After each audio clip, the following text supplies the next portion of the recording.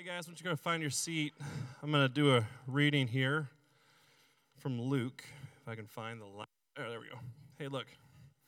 All right, this is Luke 14, 7 through 24 from the Message.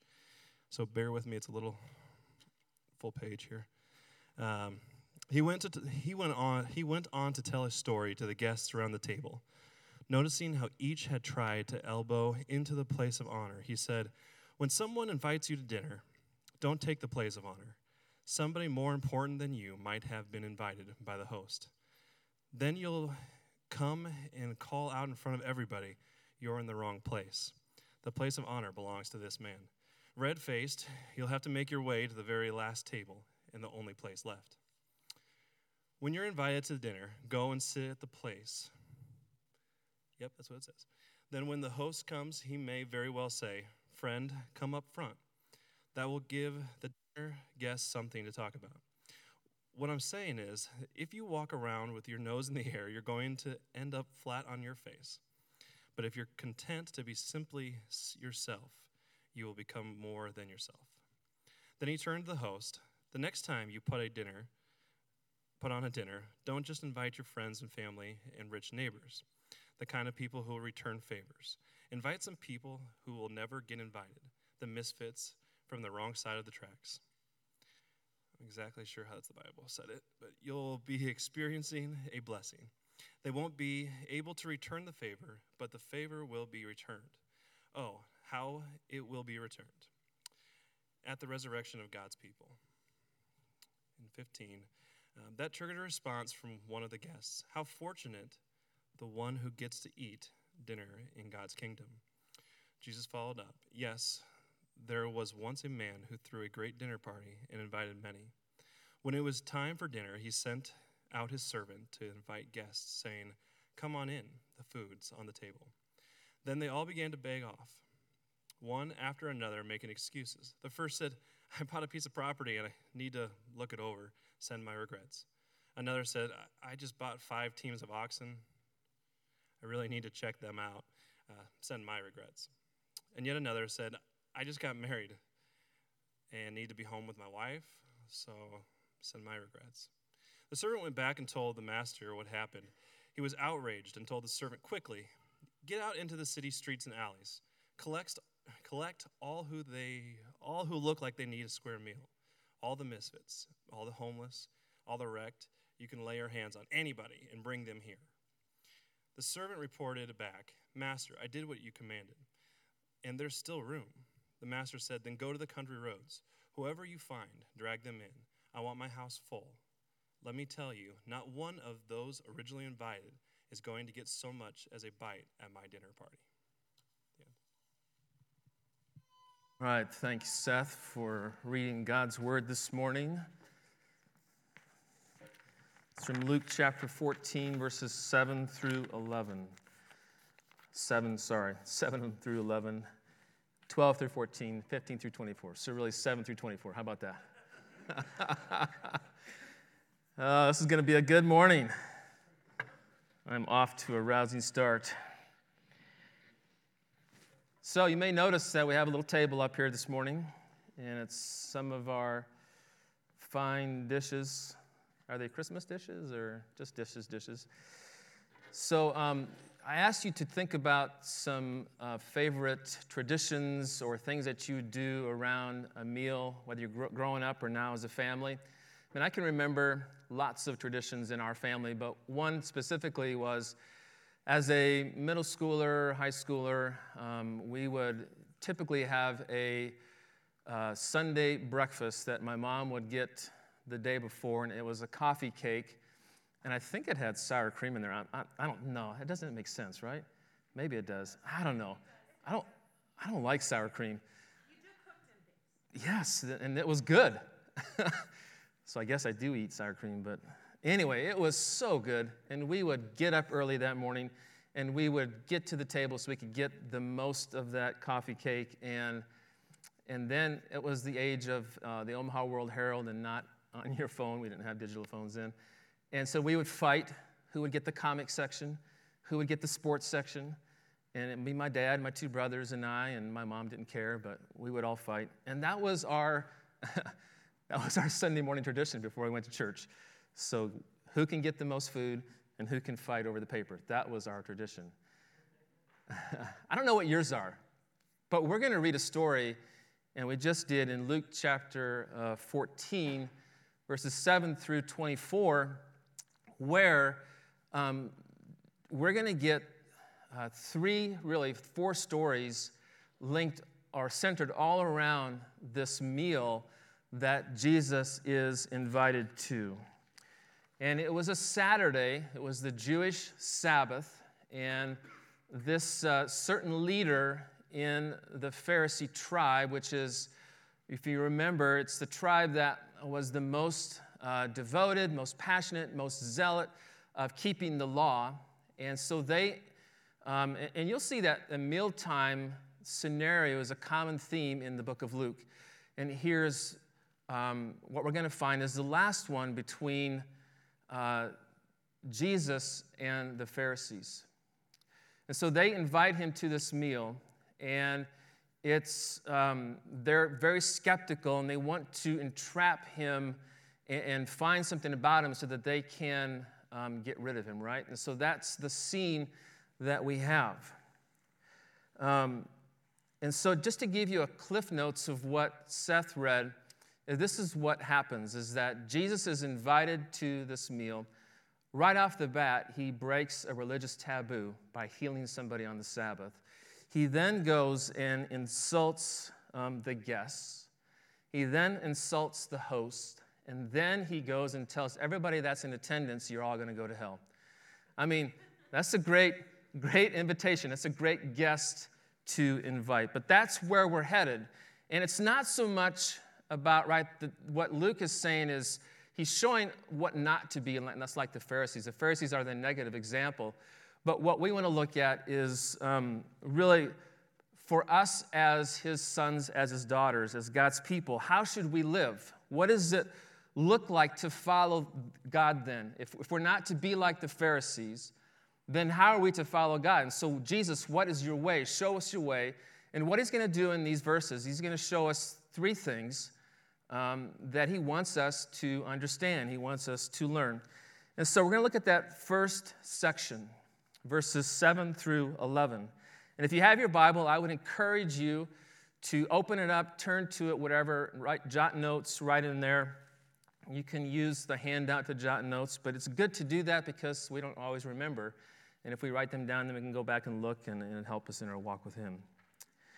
In verses 1 through 6, again, we see that Jesus is being carefully watched. And he heals that man of dropsy, and he does it on Sabbath, and they are all in a tizzy, right? And then in verse 7, he turns that around. So they're watching him, and now he flips it around, and he's watching them. And he notices that they are, as they're entering into the mealtime, where it's typically kind of set in a U, where the most important are in the middle, and then you would have, I'm not sure if it's the right or left, it goes next importance, and then next, and then it just keeps going down until you have the least important. But they were jostling, right, to get to the most important place around the table. And so he's watching them. And what we need to know is that, right, he's watching them because he wants to see where their treasure is. And that's just kind of what Jesus does all the time with you and I. Because he understands that where our treasure is, Scripture says that's where our heart's going to be, right? And he notices that the guests begin to pick the high places, the places of honor. And he says, well, we're going to go into verse 11, what he's going to say about that. But that becomes our natural tendency, isn't it? As human beings, our natural tendency is pride. Our natural tendency is to begin to seek, right, those high places. It's begin to wanting to look good amongst other people. And what we begin to learn and what we experience in our life and what we see in other people, that when pride is involved, there's usually some not so good things that happen in the name of pride. In the way of Jesus, we begin to see something different. We begin to see humility. Humility, right, is what he is beginning to model in his life and what he wants you and I to be like. And it begins to express itself by, as Jesus says, when someone comes in, take the lower seat, so that if the guest or the host comes in and says, wait a minute, you need to be seated higher, then you're not embarrassed, right, by being removed from the high seat and taken to the lower one. And so humility is the way of Jesus, and that needs to be what we need to ascribe to. Luke 14:11, a key verse, and he says, everyone who exalts himself will be humbled, and he who humbles himself will be exalted. And it's not something that when Jesus says that, he's advising them to do a trick, right, to have this sense of humility. Well, what I want you to do is I want you to go to the low place so that you can be exalted. It's not what he's saying. It's not a trick, because this false humility is really what that is just as bad as that sense of pride in our life. It kind of goes hand in hand.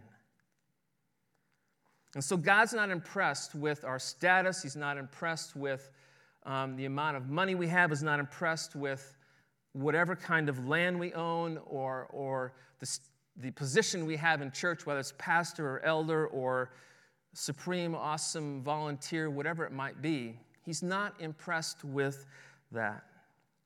What he is, though, is our heart, because he looks at the thoughts and the motives of each one of us.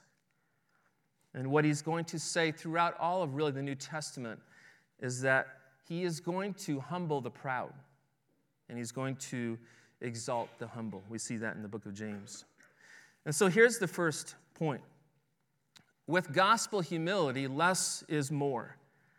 And I want you to think about this. You've probably heard this quote many times, but I love this. So gospel humility is, it's not, if I can do this without messing up. Can you read that? Thank you. It's not thinking more of myself, right? Or thinking less of myself. Those two things, pride. This is what gospel humility is. It's thinking,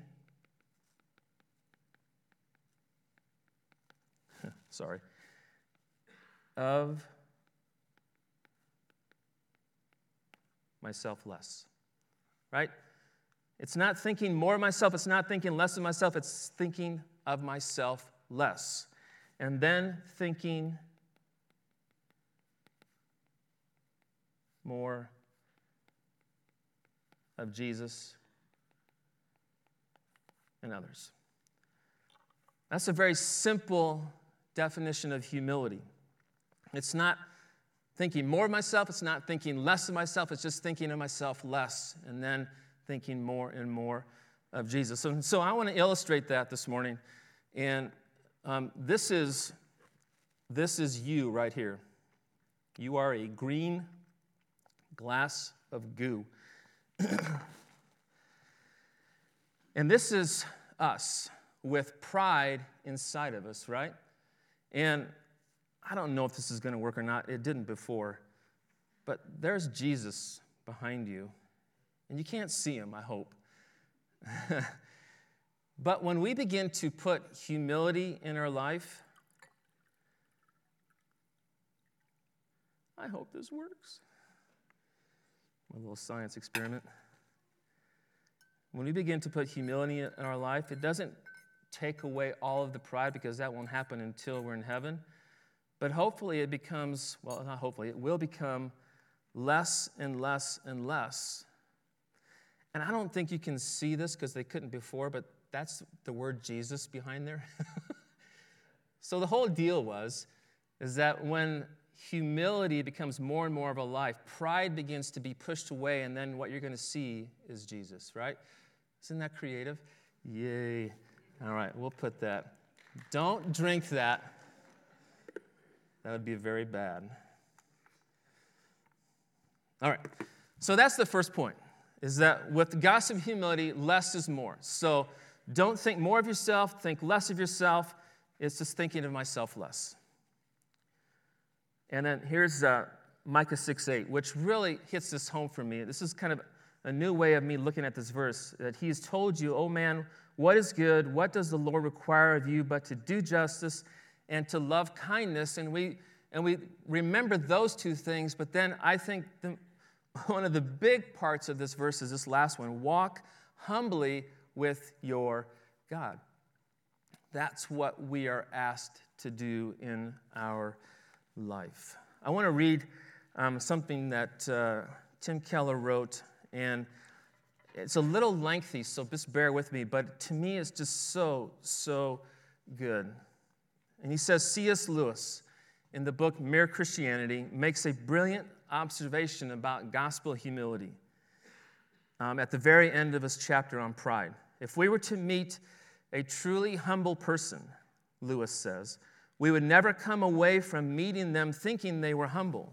And that to me is the interesting thing about humility, is that if you know you have it, right, you've lost it. It's we want it, but then when we start talking about it, then we've lost it, right? It's elusive that way. And he goes on, and he goes, they would not be always telling us they were a nobody, because a person who keeps saying they are a nobody is actually a self-obsessed person. The thing we would remember from meeting a truly gospel humble person is how much they seem to be totally interested in us. Because the essence of gospel humility is not thinking more of myself or thinking less of myself, it is thinking of myself less. That's the quote right there. Gospel humility is not needing to think about myself, not needing to connect things, and this is key for me, not needing to connect things with myself. It is an end to thoughts such as, I'm in the room with these people, does that make me look good? Do I want to be here?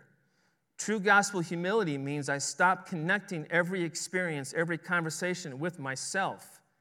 In fact, I stop thinking about myself. It's called the freedom of self-forgetfulness, the blessed rest that only self-forgetfulness brings. True gospel humility means an ego that is not puffed up, but filled up. This is totally unique. Are we talking about a big self-esteem? No. So is it low self-esteem? Certainly not. It is not about self-esteem at all. Paul simply refuses to play that game. And he says, I don't care that much about my opinion, and that is the secret.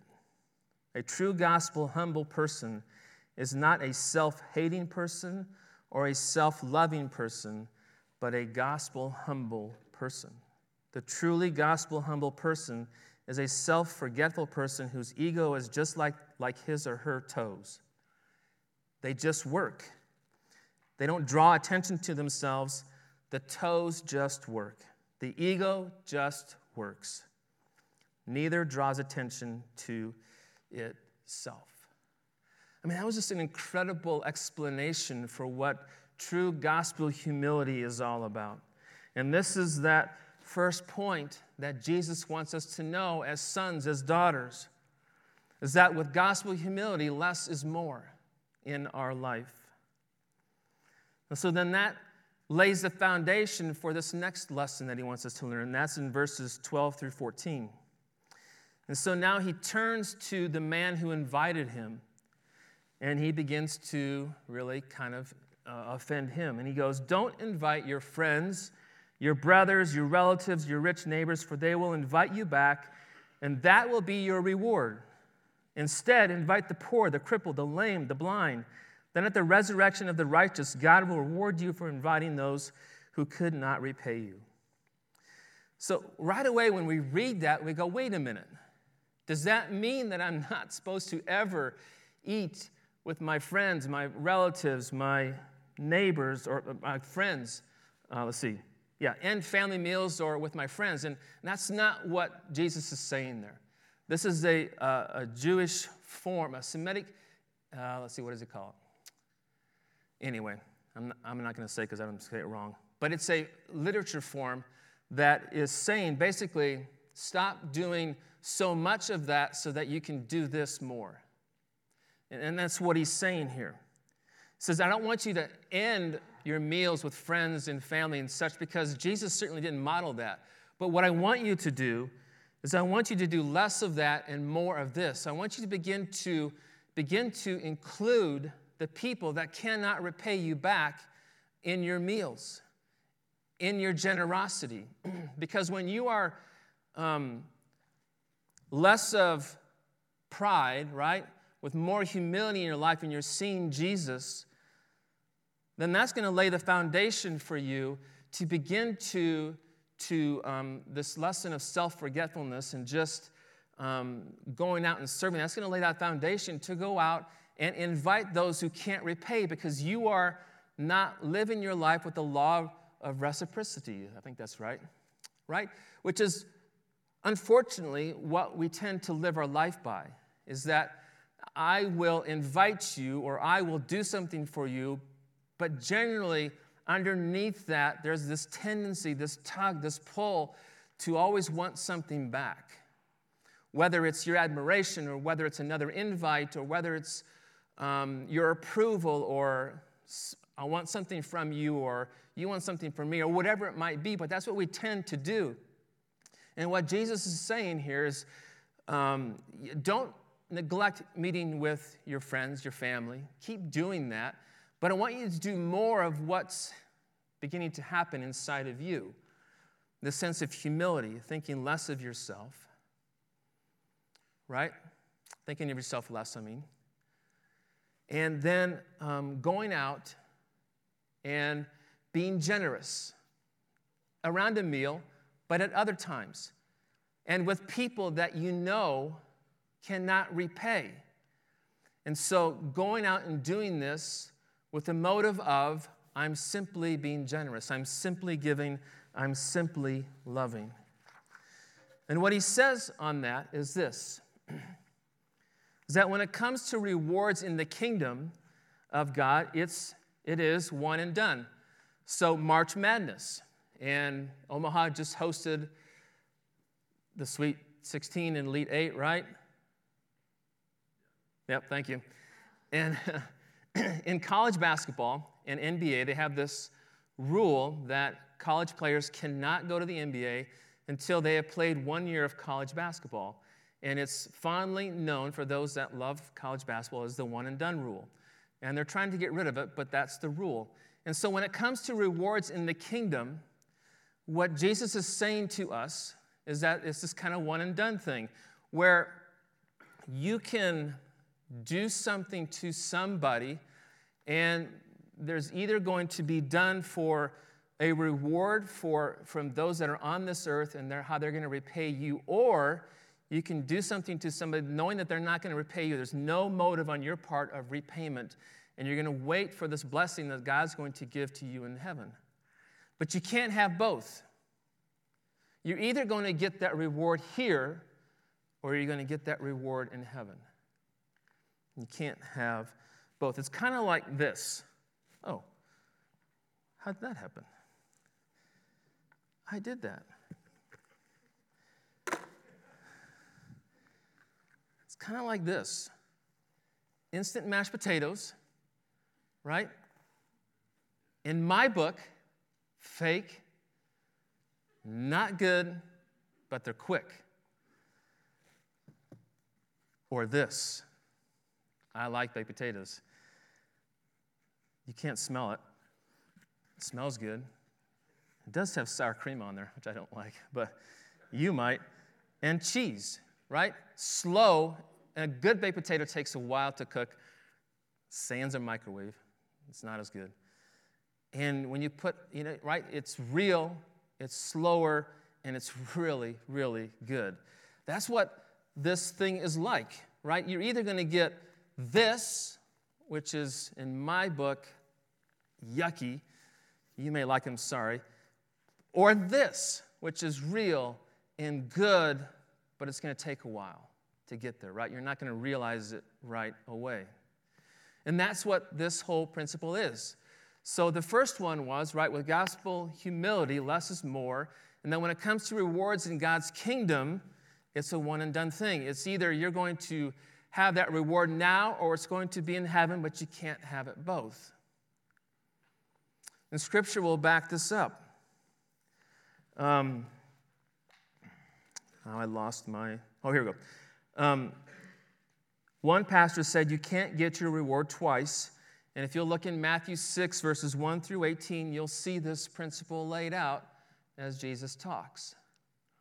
And so those are those two things that Jesus wants us to know, which then deals with those that are disciples of Christ. And then he goes on to this little more lengthier set of verses in chapter 14, and it's what we know is called the parable of the Great Supper. And this is the third thing that Jesus wants us to know. When he talks about the resurrection of the just, one of the people at the dinner perks up, and he goes, okay, so he understands that, right? The Jewish people are waiting for this great supper, this great feast that the tradition has talked about with Abraham, Isaac, Jacob, and all the prophets that eventually this is going to happen, and they're waiting for that. And then he pops up and he goes, let's see. What a blessing it'll be to attend a banquet in the kingdom of God. And this is what he says, right? And he doesn't understand what he's saying. And Jesus then begins to go, listen, buddy, you don't know what you're saying. And let me tell you a parable about who's actually going to be at this great feast. And so he does. He tells him this parable about this man who invites these guests to dinner again. And he told them the day, right? This is kind of the tradition that what happened during that time, that they would tell them the day, but they wouldn't tell them the exact time when this feast would happen or this hour of the meal. But he had to know how many guests were coming, so he would send out this pre-invite, really, and then they would all say, yeah, we're coming, but they wouldn't know exactly when. And then when they had all the food ready and it was getting about time, then he would send out this second invite, right, and say that it's now time to come. And that's what's beginning to happen here, is this, he's going out and saying, it's time now for this meal. And what we see in this parable is that there's these three excuses that these three people make, which are not all of them, but just a representation of the people that were not to come. And the three excuses. And he expected them to show up, but they began to say, well, they said first they would, but then they said now they're not, because of these good things that were in their life, which got in the way of enjoying this grand feast that this host had provided. It ticked them off. And so he said, all right, if you're not going to come, then servant, you go and find the poor, the crippled, the lame, all of that, and bring them in to the feast. And so he did. And the servant said, there's more room. And he says, all right, go even further. And I want you to bring more people in. And what we begin to see at the end of the story, the parable, is that Jesus says, the people that I originally invited, I think they understood, maybe they thought that they were going to get a second invite or another invite down the road. This is no big deal. I had an excuse. I'm not going to come. But then the parable at the end says, nope, even the people that I originally invited, the meal is going to keep going. I'm not going to stop this banquet. It's going to keep going. I've made all this food. We're going to proceed. Other people are going to be invited. They're going to have fun. They're going to party and all of that. But the door is shut. The time is done. No more invites for you. And you can imagine as they're listening to that parable, they're going, whoa, whoa, whoa. And here's that third point, is that an invitation to heaven doesn't come with a rain check. It doesn't come with a rain check. How many of you remember what rain checks are like, right? It's like when, I think it's in sporting events where if it would rain, they would give you a rain check and you would take this and you would go back and you would watch the game. Or if you go to a store and they were out of something that they had on sale, they would typically give you a rain check, and then you could bring that rain check back and you could get something, right? But an invitation to heaven doesn't come with a rain check. It's a one-time invitation that Jesus is saying, I've prepared this great feast, this great meal, that all of my children, my sons, my daughters, and everyone that has been in the past, they're all going to enjoy this when Jesus comes back and raises everyone from the dead and takes everyone to heaven, right? There's going to be this great, great feast. But understand that that invitation comes once. And what we tend to do as people is that we miss this opportunity. Just like the people there gave excuses, we do that as well. Courtney mentioned that last week when she talked about the narrow door.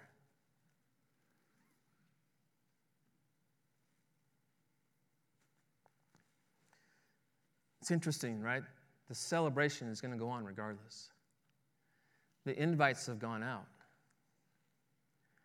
The party is not going to be delayed. Jesus says, all things are ready. I sent my son to take the form of a human baby, to be just like you, to live a perfect life,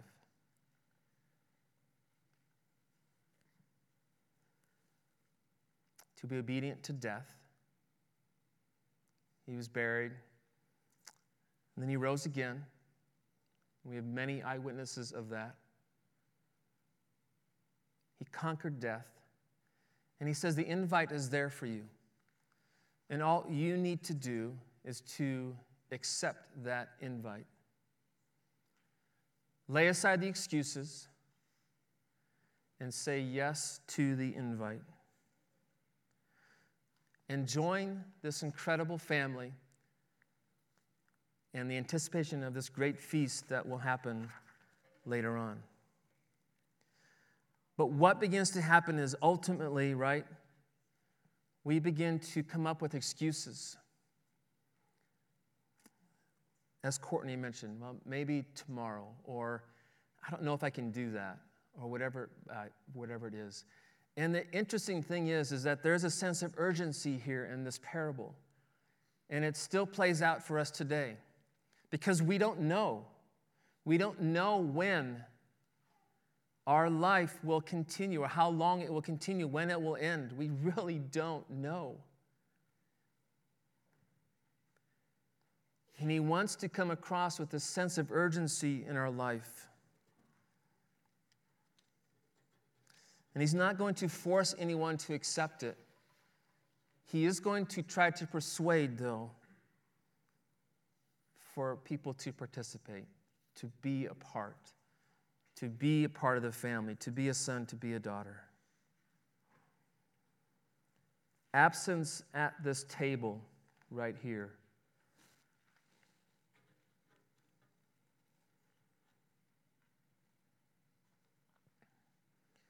will solely be because the invitation was rejected. And those that were invited refused to attend. Again, the party is not postponed. The incredible feast is on. And so I'm just going to ask this morning, we talked about three things. And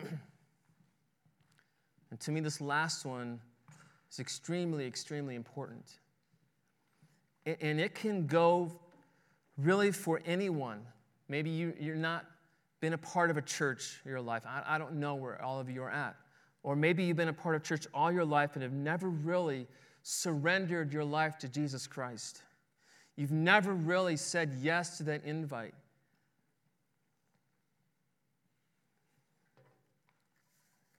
You really haven't been able to put words to it, but in essence what you've said is, well, God, Thanks for the rain check, and I'll just wait. And what this parable says, there's not a rain check. And he's just saying there's this urgency.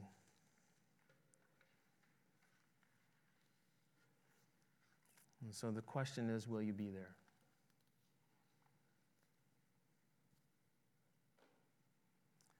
And so that's how we're going to close this morning. And I pray that the Holy Spirit will just work in your heart today. And I pray that if you're unsure about it, that you would come talk to me or someone. Or if you're ready to say yes to that, you will say, yep, I'm saying yes to you, Jesus, and I'm yours. The first two lessons, humility and being generous. And it's my prayer that that becomes more and more of who we are as well as we lead up to next Sunday. Let me pray.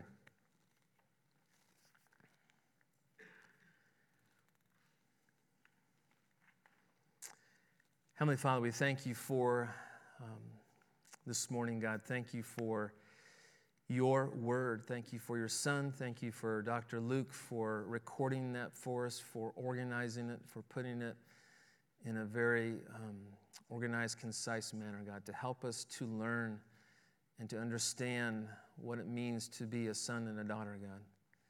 First of all, what it means to be a part of that family, and then what it means to live like Jesus. Your son was the perfect example for us, God, and help us to be more and more like that. So, God, I pray this morning, and just specifically, God, for those that are either here because someone invited them, God, and they just don't know you, Father, that you will break down that wall and they will say yes. Or, God, maybe someone has been a part of church all their life and they never really ever given their life to you because it's always been about attendance or whatever else and never really about a relationship. So, God, I pray that they will break down their pride and say yes to you this morning. God, we love you, and we pray for your Spirit, God, to help us to be obedient to you. We pray these things in Jesus' name. Amen.